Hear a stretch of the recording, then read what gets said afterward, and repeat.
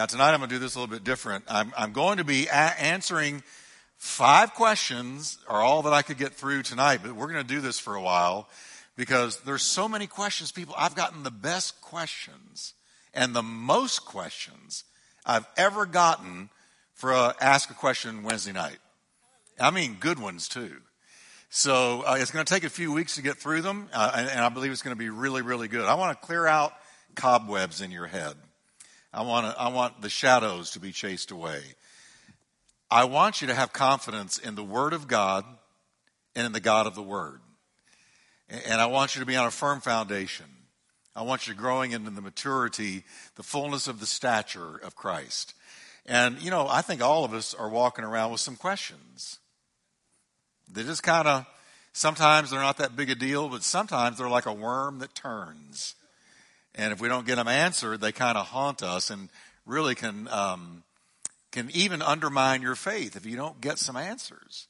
So it's going to be really good. I think we're going to have some fun too. I'm really actually going to be talking about dinosaurs tonight. I'm not a paleontologist, but I'm going to talk about them. And I'm doing something different. I'm not going to read the question. Greg Harrison is going to read the questions, and I'm going to answer them. You won't see him, you will hear him. He has a good voice, and it occurred to me standing there, you know, just a little variety. I'm going to have Greg read the questions. So how many of you are ready for some go ahead and ask? Amen? All right. Let's pray together. Father, thank you that your word lives. It's powerful and sharper than a two-edged sword. Now tonight, Lord, as we get together to answer some questions straight from the Bible answers to tough questions. Lord, be with us, and thank you that your Spirit is here, the great teacher of the church, the Holy Ghost of the living God, the counselor, the illuminator of the word. And Lord, we just pray your blessing on it now in Jesus' mighty name. Amen. All right. Don't hug anybody, but turn to your neighbor and shout to them. Good to see you tonight. All right. There we go. And I want to tell the folks that are watching online, and probably more than usual, and it's so good to have you here with us tonight online. And I want to encourage you, pray about getting back. Because Sunday we had about half our normal congregation, which we were very encouraged over because we thought it was going to be less. So we're crawling back, creeping back, coming back. God's bringing us back. And I'm looking forward to seeing you face to face. You pray about it and let God lead you. Amen? Good to have you. All right, we're going to deal, like I said, with 5 questions tonight. And I'm going to let Greg go ahead and let's look at the first one. Okay, Pastor Jeff, question number 1. Is it wrong to pray for God's enemies to be taken out of the way? I've been praying that. How many of you ever prayed for an enemy to be taken out of the way? Come on, tell the truth. How many of you ever wish you could go back to the Old Testament and just do the eye for an eye thing just once? Come on. That's a good question. It's a really good question. And I think we've all experienced that. You know, we live in a world of offenses. We all get hurt. We get offended. We get angry. People do us wrong. Sometimes we get betrayed. And it's not a pretty thing that we experience sometimes. And you know what? A lot of the times we experience that in churches. Matter of fact, there's a lot of people, maybe some watching right now, that are not in church anymore because you got hurt in church. Somebody wronged you. And you didn't know how to respond. And so you let the hurt drive you away. Well, that's kind of what they're asking here. But when you're hurt, or when you actually have an enemy, somebody's out to hurt you on purpose. Somebody has just decided, I don't like you. I'm going to go for your jugular. I'm going to make life miserable for you. I'm going to do what I can to bring pain to your life. An enemy, a real enemy.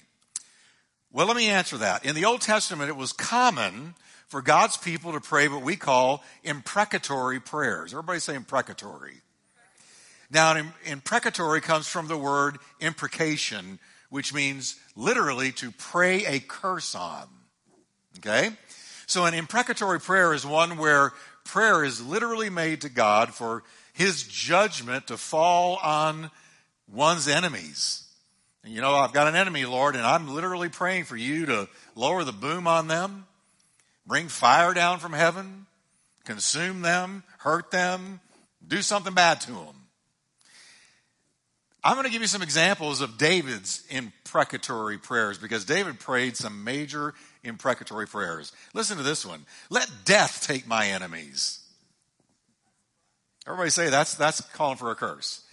Let death take my enemies by surprise. Let them go down alive to the grave. Oh, David. Listen to this one. Oh, God, break the teeth in their mouths. You didn't know this was in the Bible, did you? These were Psalms. How about this one? Psalm 69:28. May they be blotted out of the book of life and not be listed with the righteous. Wow. Listen to Psalms 109 verse 9. May his children, that is the his being my enemy, may my enemy's children be fatherless and his wife a widow. You didn't know that David could pray that way, did you? Those are imprecatory prayers. Now, David lived under the old covenant. It's so important that we learn to distinguish between the old covenant and the new. And there are many things in the Old Testament that no longer apply to you and me because we're not under the old covenant. We're under the new covenant. Moses had written, and whoever causes an injury to a neighbor must receive the same kind of injury in return. Then he said, and this is out of Leviticus 24, then he said, broken bone for broken bone, eye for eye, tooth for tooth. Now that was the old covenant. So we must understand that when David was praying these kinds of prayers, he was under the guidance and the instruction of the old covenant. And so Lord, he's praying, Lord, as they have done to me, do the same to them. But then Jesus came along and Jesus changed things under the new covenant.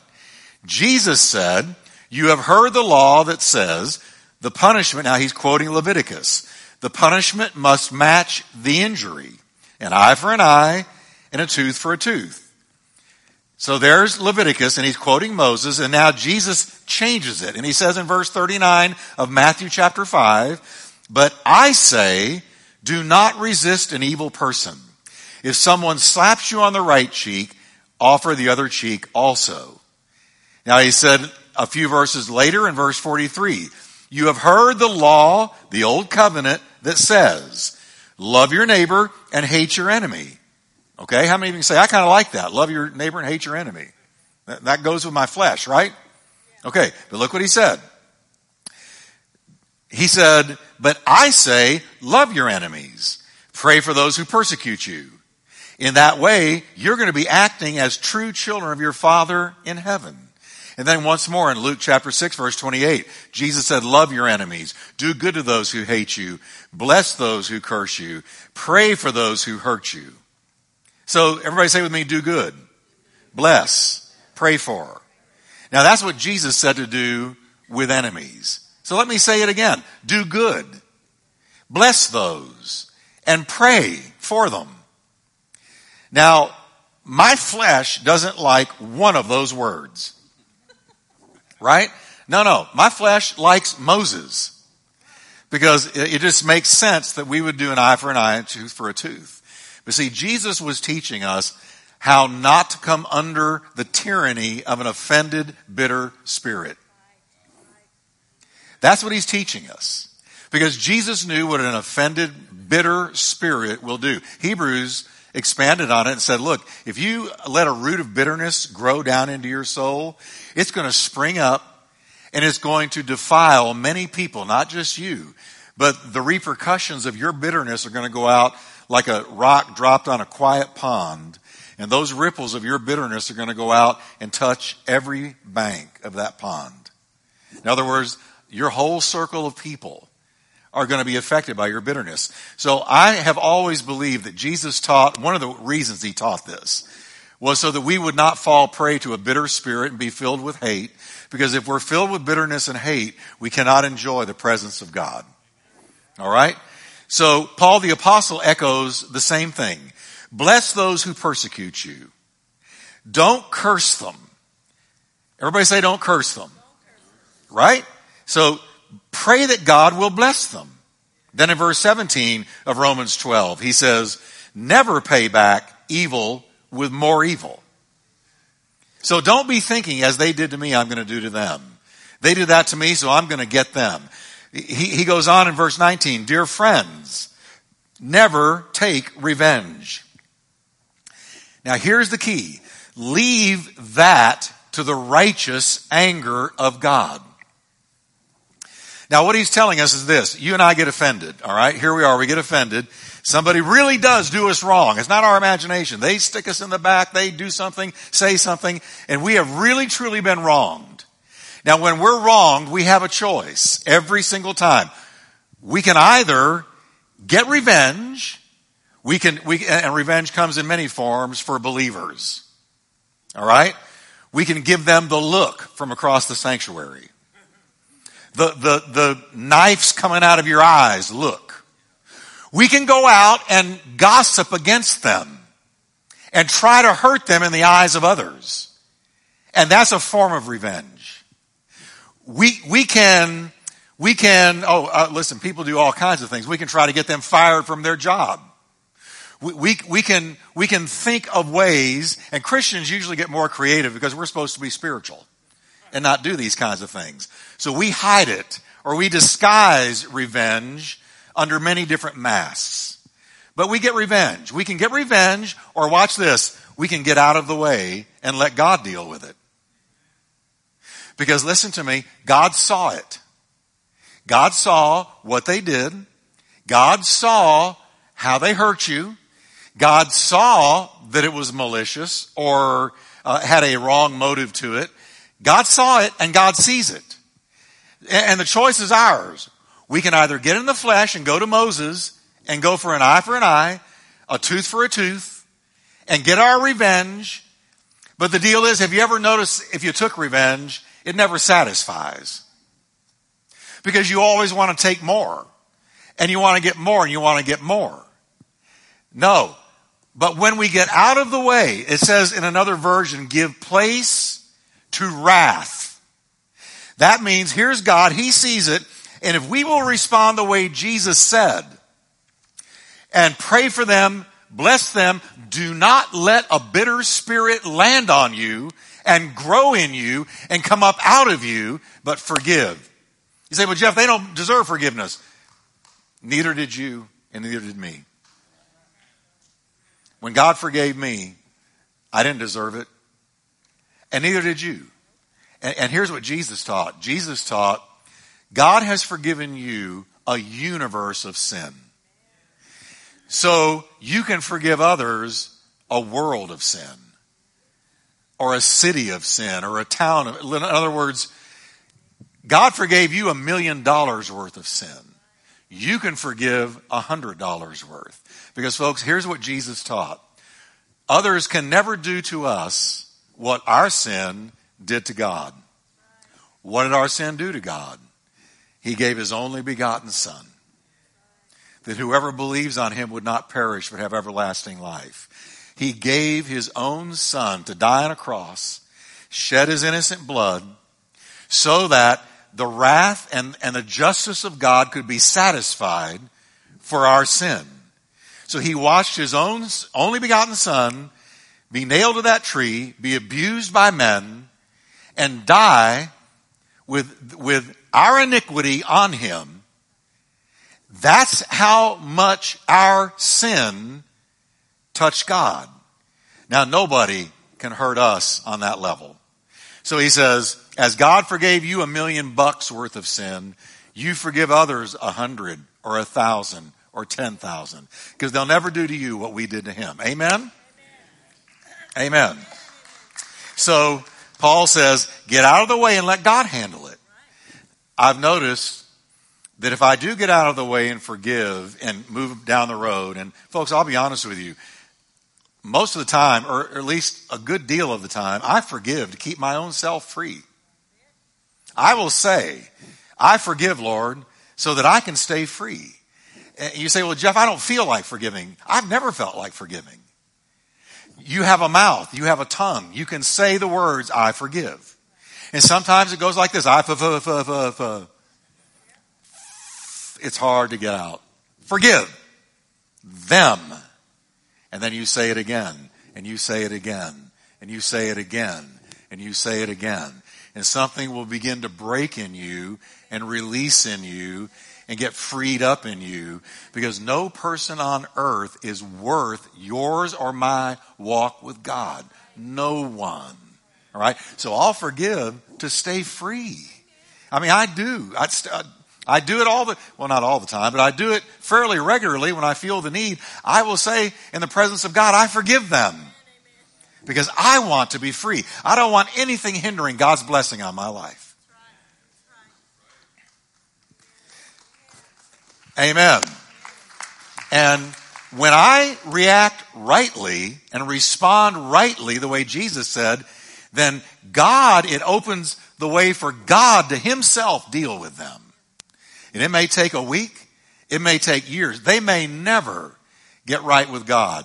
But when you get out of the way and respond rightly, then God begins to deal with them himself. I will repay, says the Lord. Vengeance is mine. It's not yours. I will repay. Everybody say, I will repay. Now that's a promise. That sound like a promise to you? I will repay, says the Lord. So get out of the way and let God. So while we pray for God to hinder evil people, I think that's okay. Or pray that he'll stop the evil actions of people. That would fall in the realm of spiritual warfare. But I don't see a place under the new covenant for us to pray imprecatory prayers upon others. Amen? All right, next question. Here's a question that bothers me often. Although my faith is very strong, why are bad things and suffering allowed to happen to innocent children? That's one of the great questions of all time.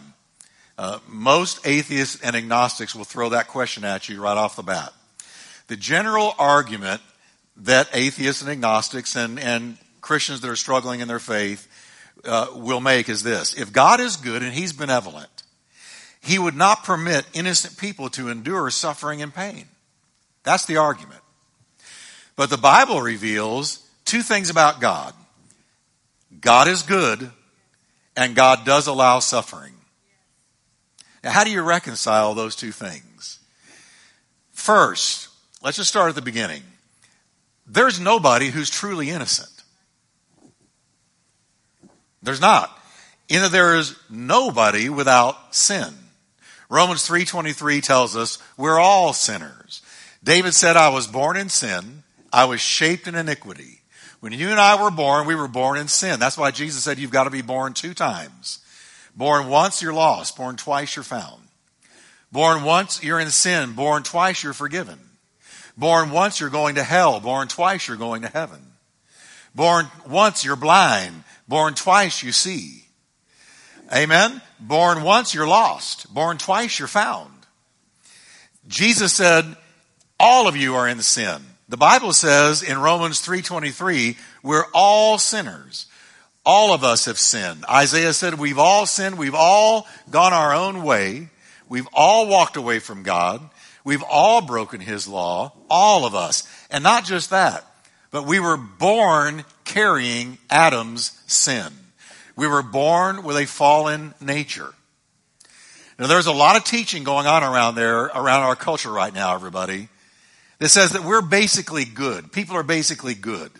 We're basically just wonderful people. All right. We are valuable. We have great value to God because the greatest currency that could ever be spent to redeem us from our sin was the blood of the Lamb. So we have high value.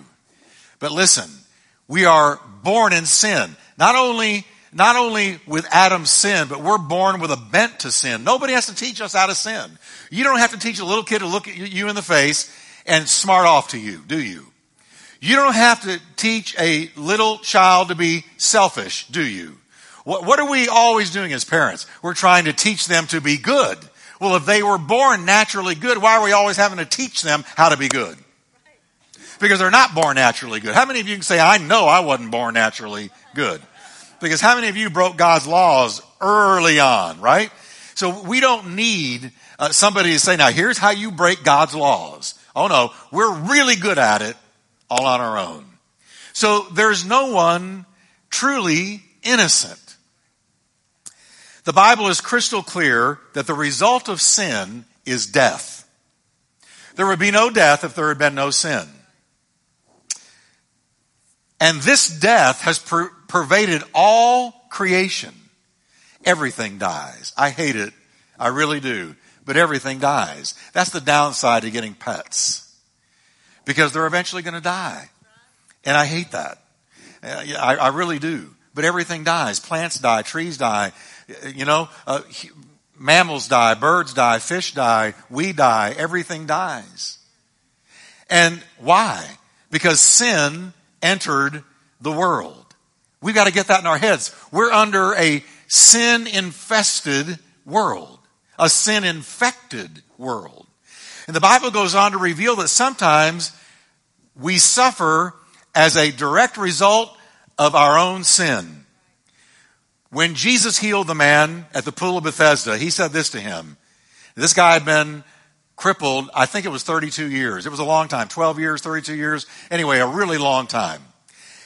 And when Jesus healed him, Jesus said this to him, stop sinning or something worse may happen to you.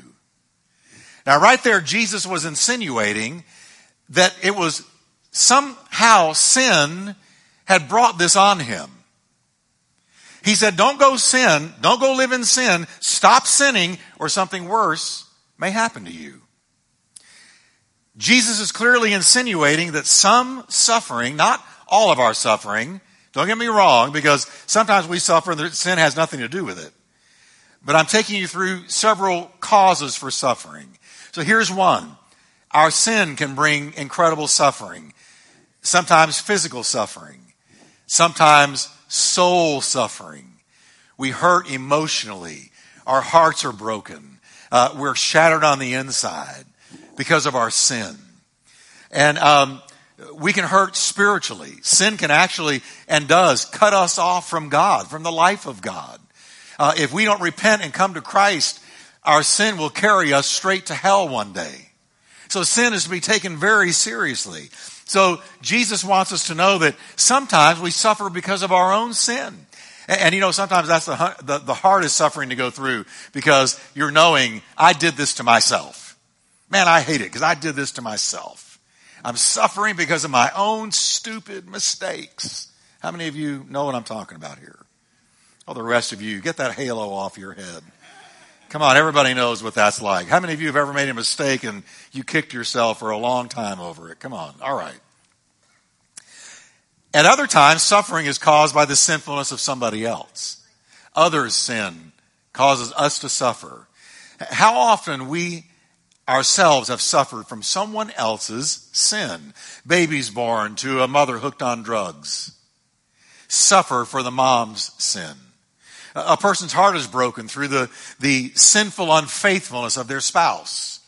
I didn't do anything.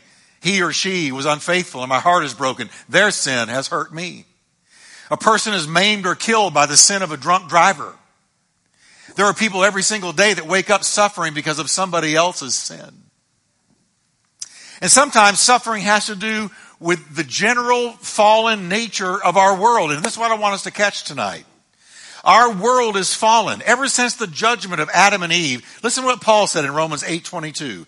The whole creation has been groaning.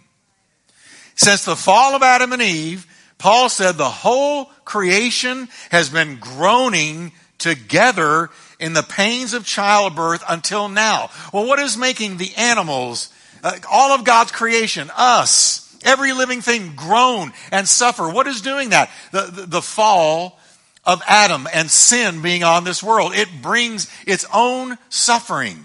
See, sin shattered what God created. Sin broke it. Sin broke the world.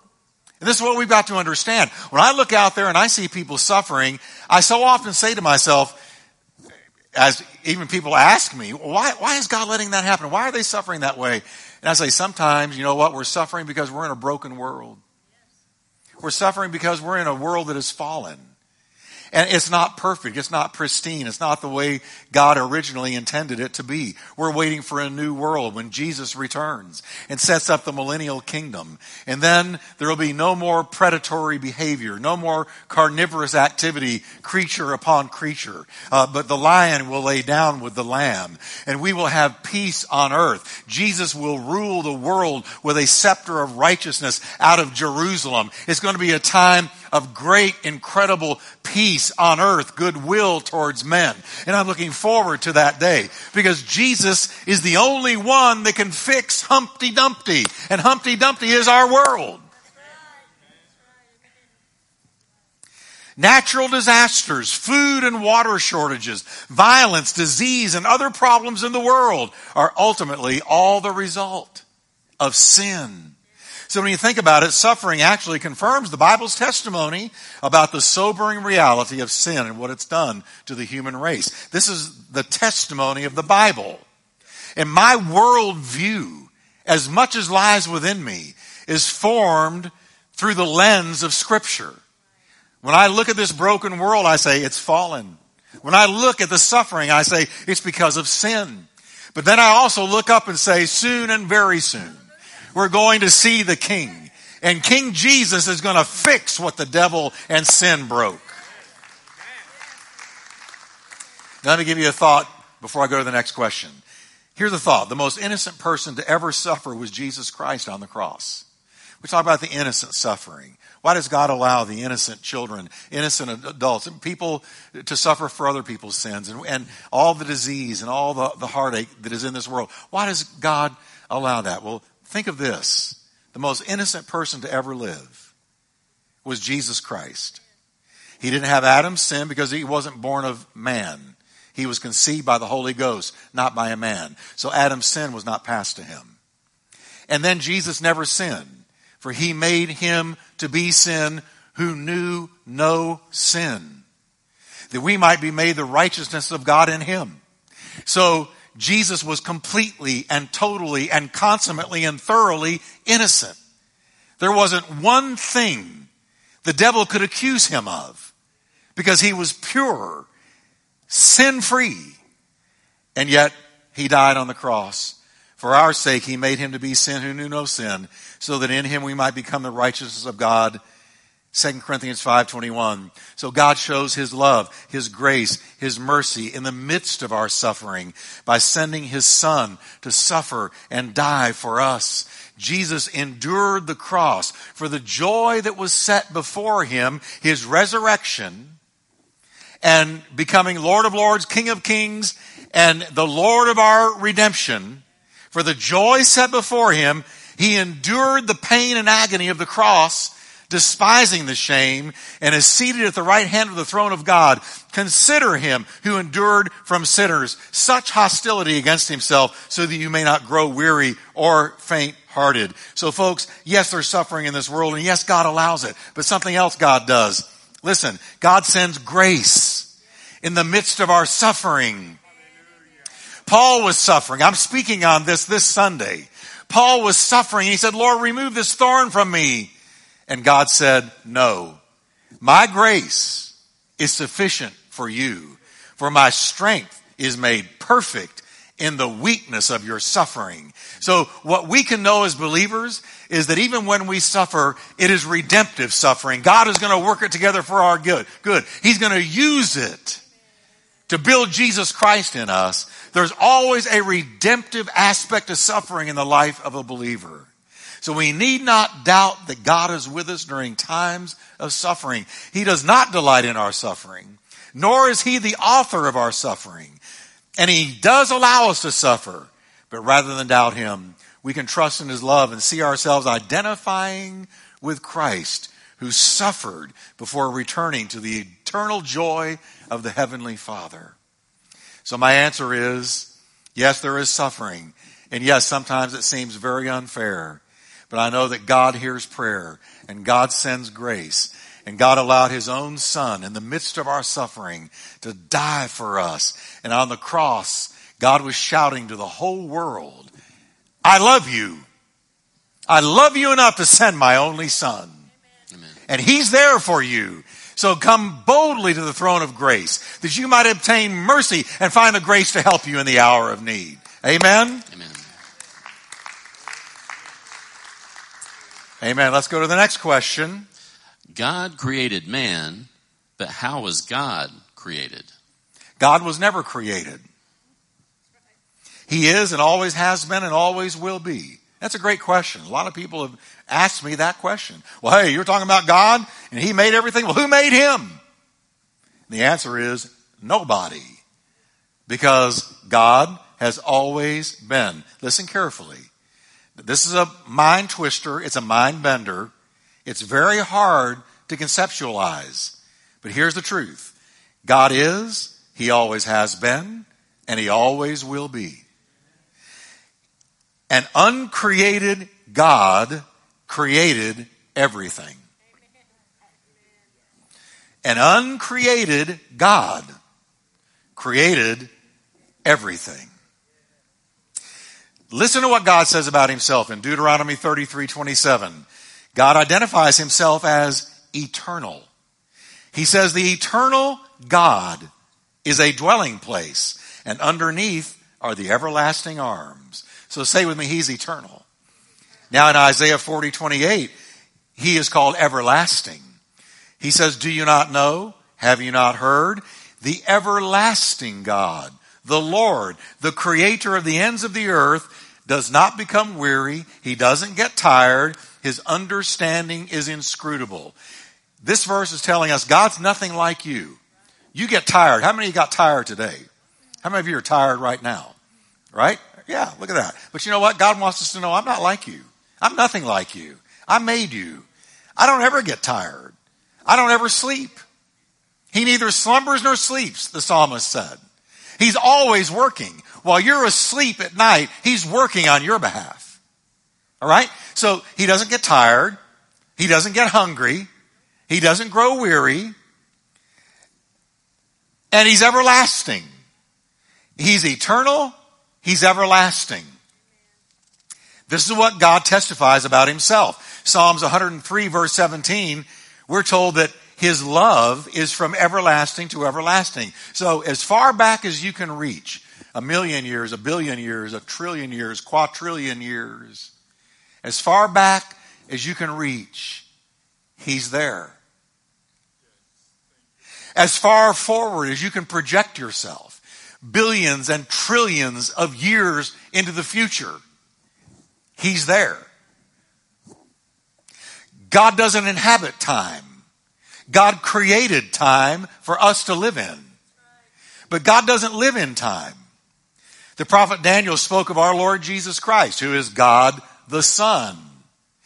And he said this, to him, that is Christ, was given dominion, glory, and a kingdom, that all the peoples, nations, and men of every language might serve him. This is a prophetic future, and it hasn't happened yet. This is talking about after the return of Christ. That all men of every language will serve him. Now look what it says. His dominion is an everlasting dominion, and it will not pass away. There will never be a re-election. There will never be another king once Jesus returns and sets up shop from Jerusalem and establishes his earthly kingdom. It will never, ever, ever, never, ever come to an end. His kingdom is everlasting. And his kingdom is one that'll never be destroyed. Doesn't that give you a good feeling? When Jesus comes to rule the world, when he comes back in the second coming, his feet land on the Mount of Olives. The Mount of Olives cleaves in half, east to west. And Jesus sets up his kingdom, judges the world, and sets up his kingdom. It's never, ever, never, ever, ever going to be overthrown by anything evil.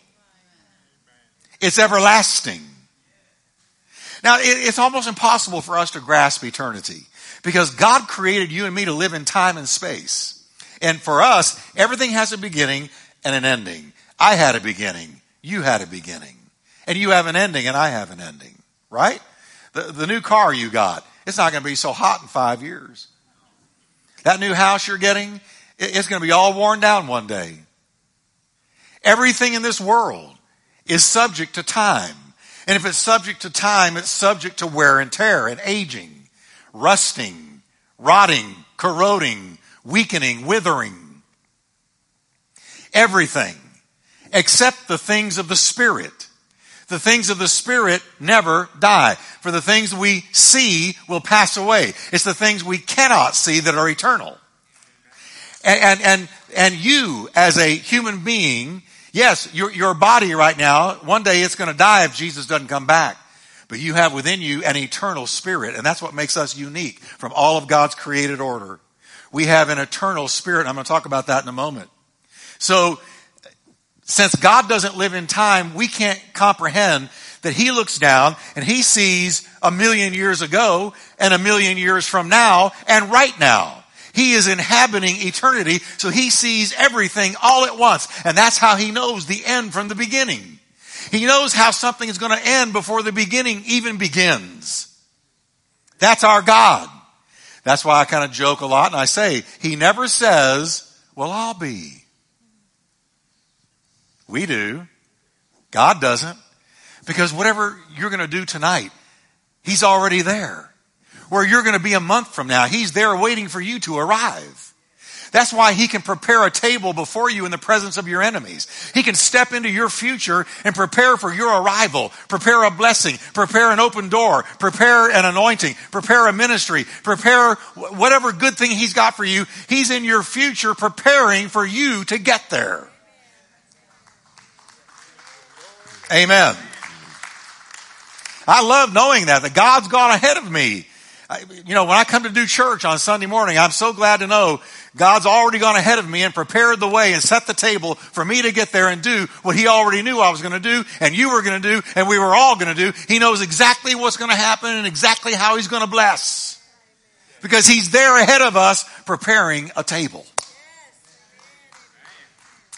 God says through Isaiah, the high and the lofty one who lives in eternity.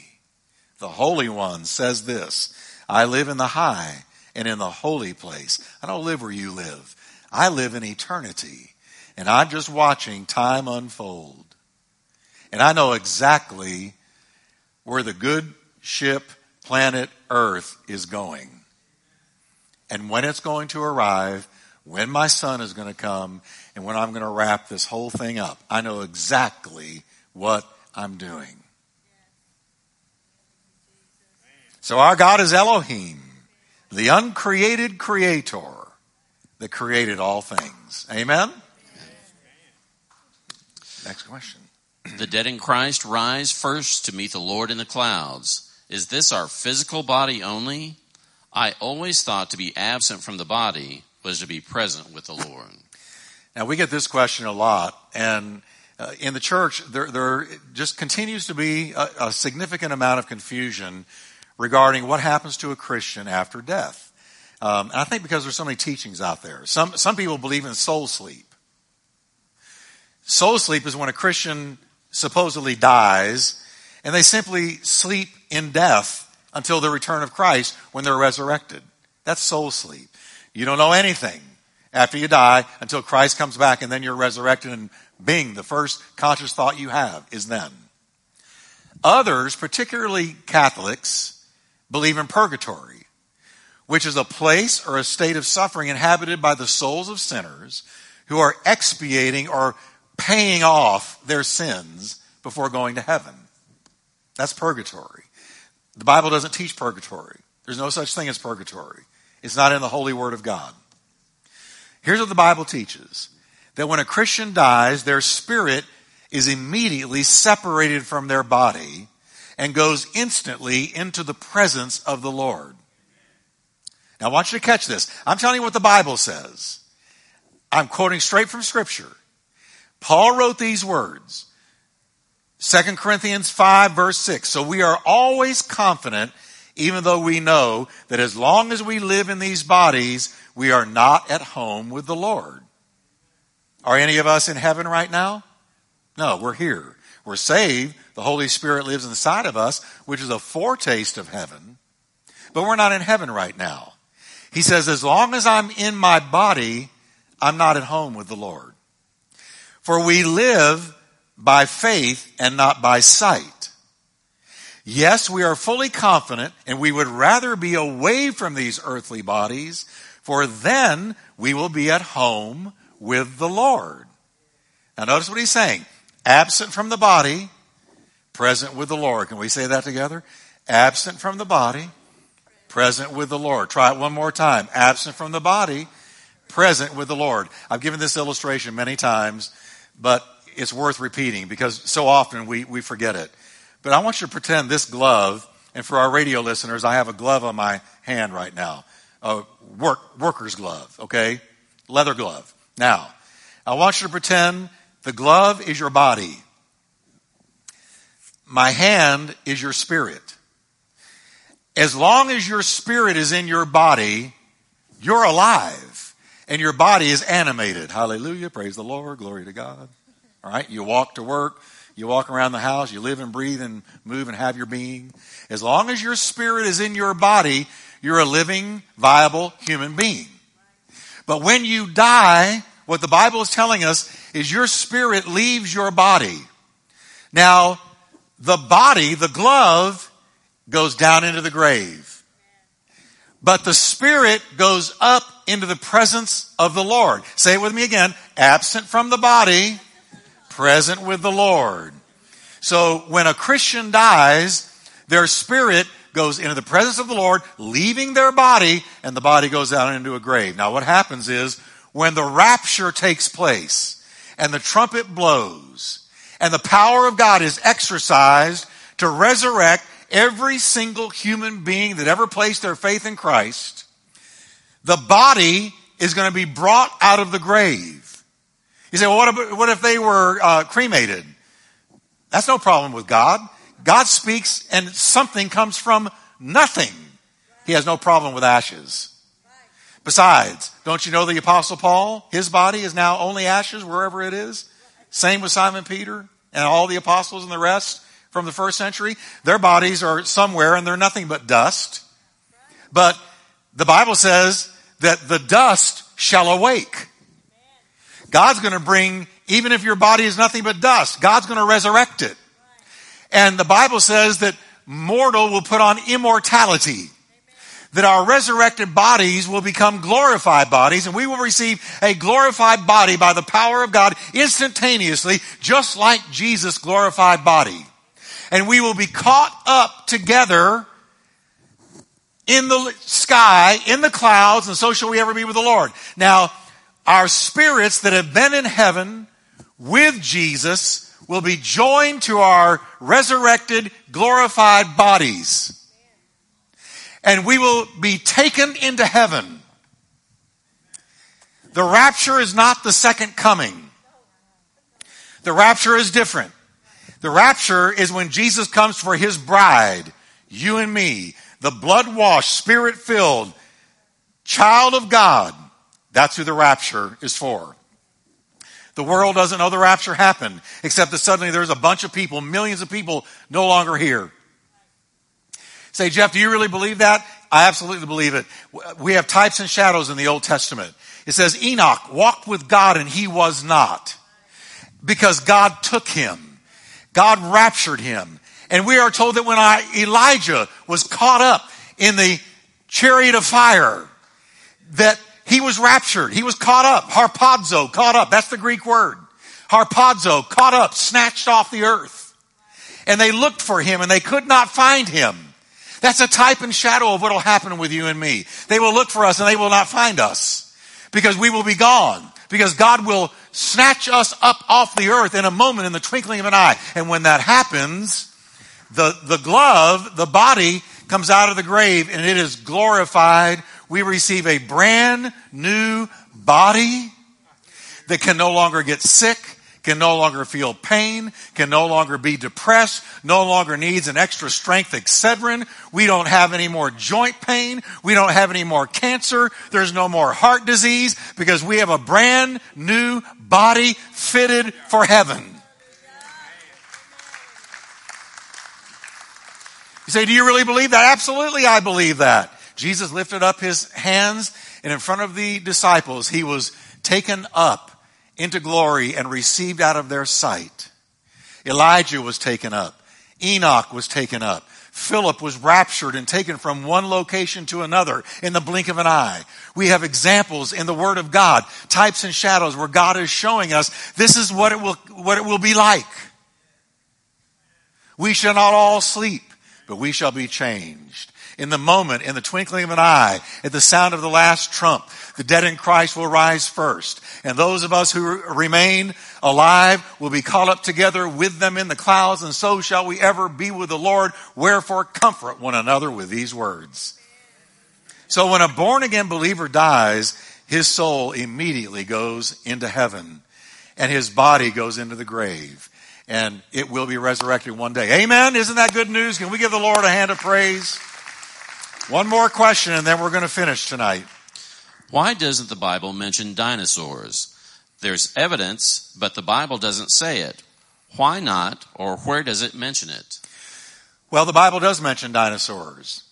And I wanted to take this question. It was a great question. It was sent to me online because there's such an attempt from the time that you and I are little kids going through elementary school to teach us evolution. The minute that you believe evolution, you can't believe the Bible. You can't. Well, how come, Jeff? Because of Genesis 1:1. In the beginning, God created, Elohim, God created the heavens and the earth. See, evolution says, in the beginning, evolution created the heavens and the earth. If you believe evolution, you can't believe the Bible. And if you teach your children evolution, they will never fully embrace the Bible. Because evolution undercuts and undermines and destroys the authority of the Bible. Because if Genesis 1:1 isn't right, then how is John 3:16 right? Are you with me? I was raised believing in evolution because that's all I ever heard. I have come to believe that I didn't have to commit intellectual suicide to become a Christian. Okay? I don't believe in evolution. I believe in creation. I believe in a creator God. If I didn't believe in a creator God, the Bible is irrelevant to me. So I must embrace Genesis 1:1. Are you with me, church? Yes. I must embrace it. So one of the ways that our children, and they become teenagers, and then eventually we hear that they left home to go to college, and we lost them. They don't believe anymore. They're out living in sin, and they're no longer walking with God, no longer going to church. What happened? Because there were questions moving around in the depths of their soul that were never answered, and church should have answered them. That's why I chose this question. Because dinosaurs are a part of the evolution thing. We're told they lived millions and billions and trillions and quadrillions years ago. And if you believe in dinosaurs, then you can't believe in the Bible because the Bible doesn't talk about dinosaurs. But it does. It doesn't use the word dinosaur because the word dinosaur was created in 1800s. The word dragon seems to be what was used to describe them in ancient times. See, I believe there were dinosaurs. And the Bible talks about them. First, the dinosaurs were no doubt created on the 5th and 6th days. Genesis records that on the 5th day, so God created great sea creatures. That's not talking about little bitty fish. And every living thing that moves, with which the waters abounded, according to their kind, and every winged bird according to its kind. So along with all the other marine life and bird life, I believe the marine and winged dinosaurs came here on the 5th day. Then on the sixth day, God said, let the earth bring forth the living creature according to its kind. Cattle and creeping thing and what, everybody? Beast of the earth, each according to its kind. And it was so. On the sixth day, the land dinosaurs had to have been created. Now, the first dinosaur that we encounter in the Bible is called the behemoth. Behemoth, that just sounds like a dinosaur, right? Job, who was post-flood, Job lived after the flood, describes behemoth. I want you to look at what he describes. Now, I have a picture of behemoth that I wanted them to get. There we go. Now, as I describe or read what Job described, I want you to look at this dinosaur here. Look at behemoth, Job says, which I made along with you. God says, I made him along with you. He eats grass like an ox. Look at the strength of his loins and the power in the muscles of his belly. He stiffens his tail like a cedar tree. In the tendons of his thighs are woven firmly together. His bones are like bronze tubes. His limbs are like iron rods. He is the foremost of God's works. Only his maker, catch this everybody, pay attention to the word now, only God can draw the sword against him. Only God can go up against him and take him down. Job says, now I didn't read the whole account. You can read the whole account in Job 40. Read the rest of the description. Because of time, I can't. But Job says, there was no creature created by God like behemoth. He perfectly describes something like the Brachiosaurus. And that's what that was. Put him back up there, please. He's describing something like the Brachiosaurus.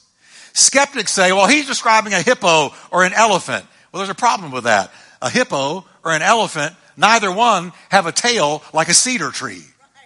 They have little bitty no-count tails. But look at this guy.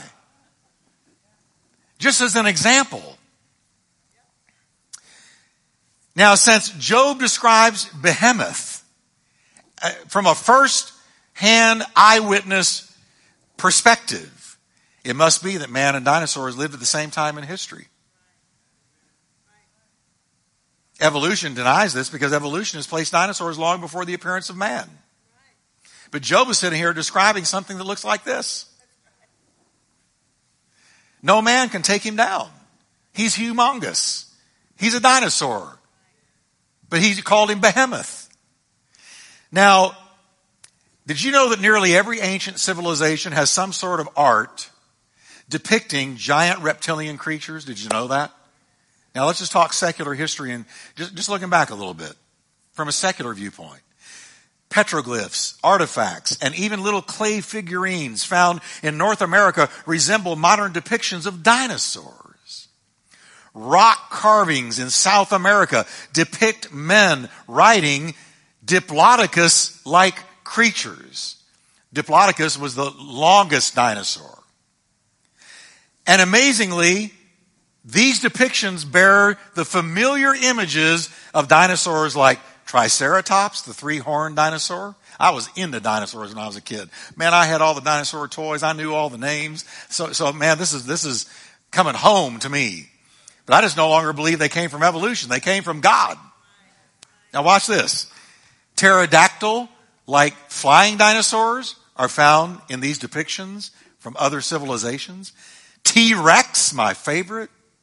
Jurassic Park, T-Rex, you know, okay, are found in these depictions from ancient civilizations. Why did they draw them, carve them, leave a record of them? Where'd that come from? It came from seeing them. A second dinosaur the Bible mentions is Leviathan, a sea creature. Again, Job himself, post-flood, post-ark, describes him. Can you draw out Leviathan with a fish hook? Can you press down his tongue with a cord? He's describing a beast that is too much for a man to handle in any way. Can you put a rope in his nose or pierce his jaw with a hook? Can you fill his skin with harpoons? You can't harpoon him. He's too big, too ferocious, too awesome. Can you get his head with fishing spears? Lay your hands on him and remember the battle. You will not do it again. Behold, the hope of a man is false. That's talking about the hope of the man who thinks he can get this guy out of the water, conquer him, capture him, is false. He is laid low even at the sight of Leviathan. No one is so fierce that he dares to even stir him up. Who then is he who can stand before me? This sea creature was so awesome, so fierce and powerful that no man could catch him. He's describing something like the Elasmosaurus. Let me put him up here.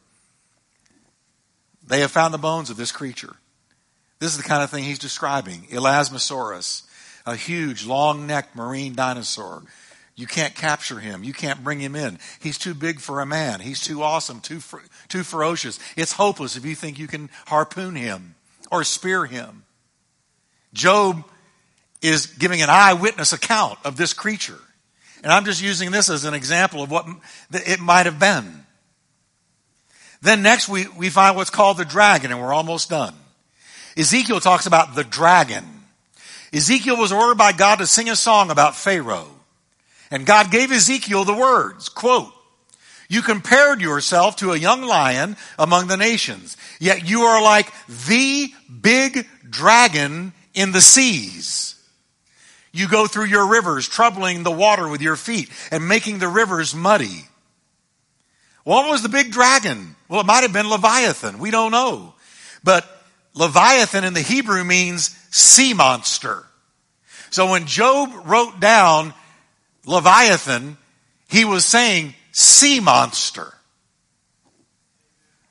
So dinosaurs are mentioned in the Bible, and they're seen dwelling on the earth at the same time as men. Now, I'm only going through this in closing because I want you to know that your Bible can be trusted in every way. It can be trusted theologically. It can be trusted historically. It can be trusted with its information, whether it's about something like the dinosaur, whether it's how to live your life and be right with God, its account of God sending his son Jesus Christ to die on the earth, Jesus' resurrection from the dead, Jesus raising others from the dead, Paul raising somebody from the dead, Peter raising somebody from the dead, the miracles that were done by Jesus and the apostles, all the things in the Bible, the ark, Jonah in the great fish, belly of the great fish. Jesus validated all those stories. Your Bible is not a book of myth and fables. It's a history book. It's a theology book. It's a philosophy book. It's an accurate book, and you can trust it. Amen? Let's stand together.